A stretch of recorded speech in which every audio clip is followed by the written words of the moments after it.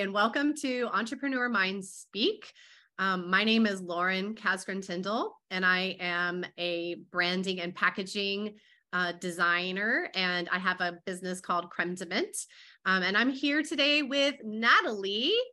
Hi, my name is Natalie. I'm founder of Cloud Create, which is a web development and design business based in Tampa. And today we are going to talk about niche. Like, what is a niche? Like, what is a business niche?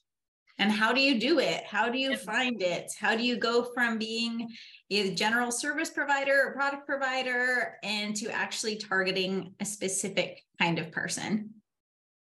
Yeah. And why is it important? Why is a niche important? Why not just sell to everybody? I mean, I get this question all the time.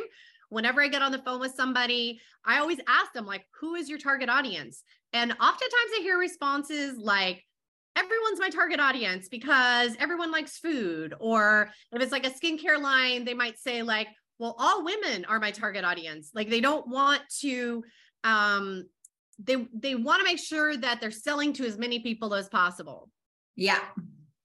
And they want to include everybody, which is good.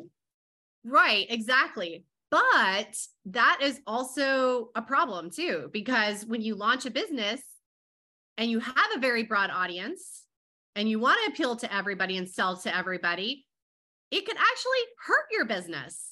You can end up appealing to nobody.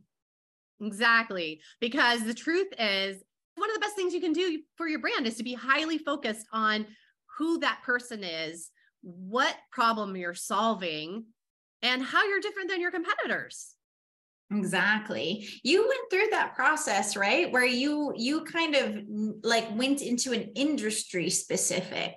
Do you want to maybe like tell your story on that a little bit? I'm actually curious. Absolutely. So, I do branding and packaging.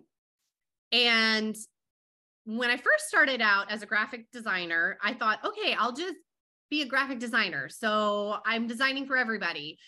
But I also had some very specific skills in package design. And so I started carving out, okay, I'm just going to be focusing on package design. But then I got more specific and I focus on food, beauty, and supplement industries. And that is my niche. So it doesn't mean I don't work with other types of businesses, but it means that's mostly who I work with. And that is a specific group of people that when they see, oh, she creates branding and packaging for food, beauty, and supplement products, I want somebody who really knows that market. And so then I suddenly appeal to those specific people that are looking for that specific service. It's very helpful to have a niche, especially when things are very competitive. I feel like in markets where maybe it's a little less competitive, you might be able to be a little bit more broad and still have a good audience. As things become more competitive, it's even more important to differentiate. Oh, I totally agree. And I think that it's also, it's a nice way to make your space in the market. So maybe, you have a very, very targeted audience. Let's say if you're a product-based company, you're only targeting a very specific demographic. Once you completely own that, you can always expand from there. But then you have your dedicated audience, and then you can kind of branch out and start appealing to more people. But I feel like it kind of comes down to really being able to explain your value well. Like, I know for me, when, there's a million web design companies out there, I work with companies that are, they've been around for a while. They already have a product that's doing well. But their business maybe started to slow down or kind of taper off or even stagnates due to the fact that their website is a bit outdated. Like, that's a very specific kind of person and a very specific kind of problem that I love helping people solve. And people that have that exact problem, they're going to be immediately like, oh my God, you're exactly who I'm trying to work with. Doesn't mean that I don't work with other people, but that's definitely a focus that has made it really easy for me to be able to explain what I do to people rather than just being like, oh yeah, I build websites, because there's very many people that build websites. Absolutely. And I think for what you do specifically, Natalie, I feel like there are a lot of pain points that people have when they interact with developers and with web design companies.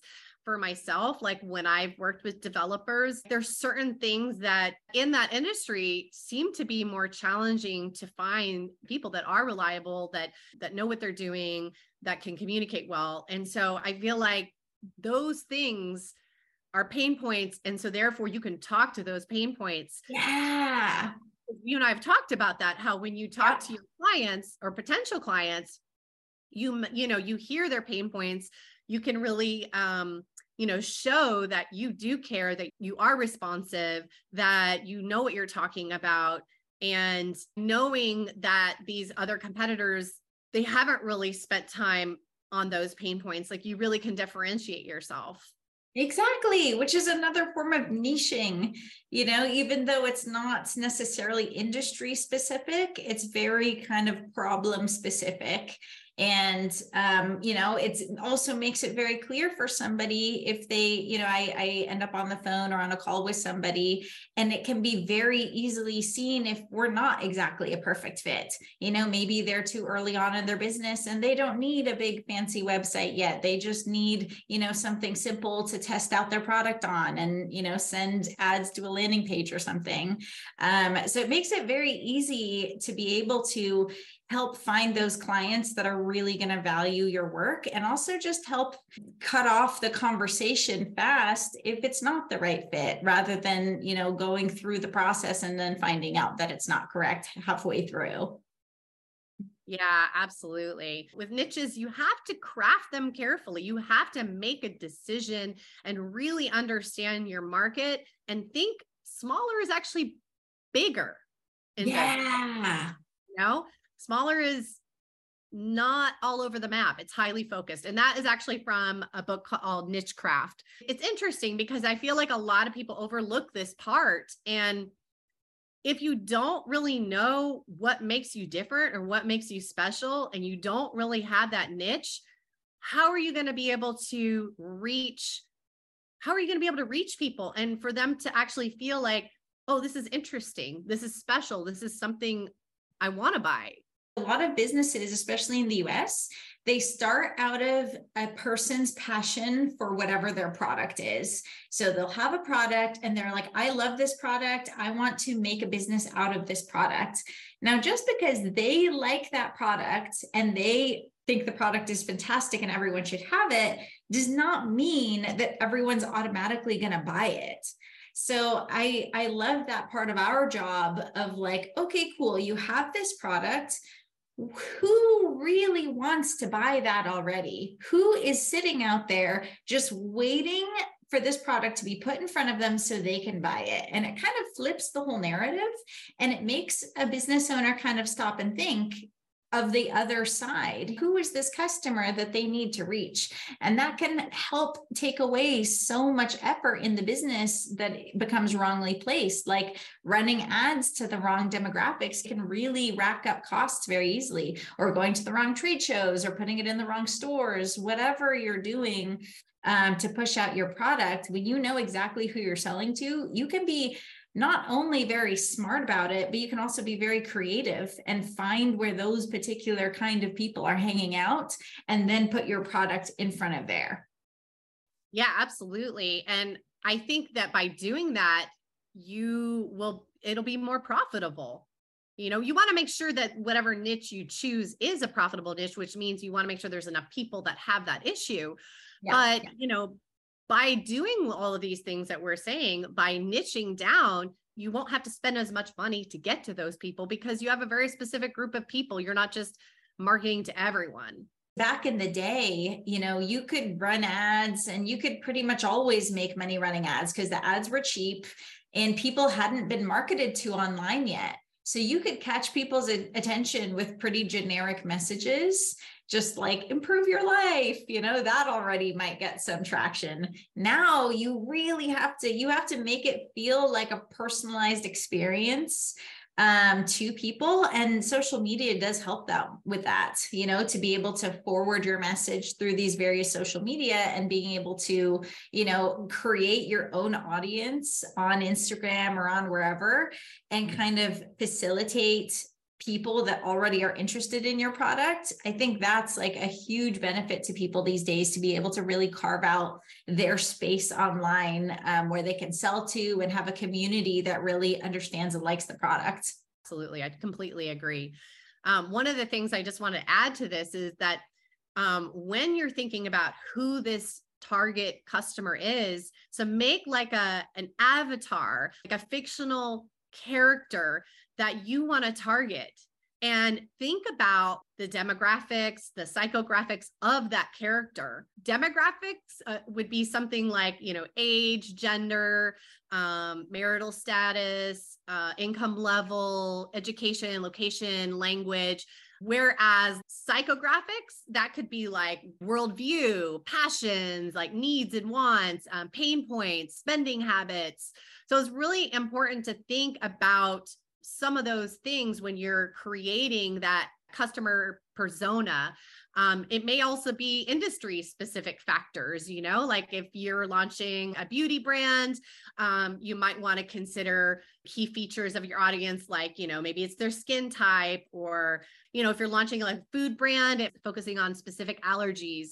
And it doesn't, you could have multiple personas, multiple avatars that you're marketing to, but it's important to start to create that persona and actually like put a picture with it and create a whole story about that persona.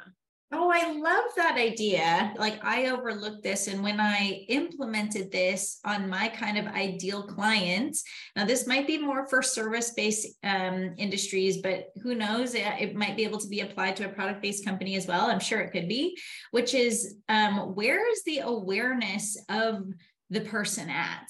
So, and what I mean by that is, for example, and I'll just take websites for an example, since that's what I do, right?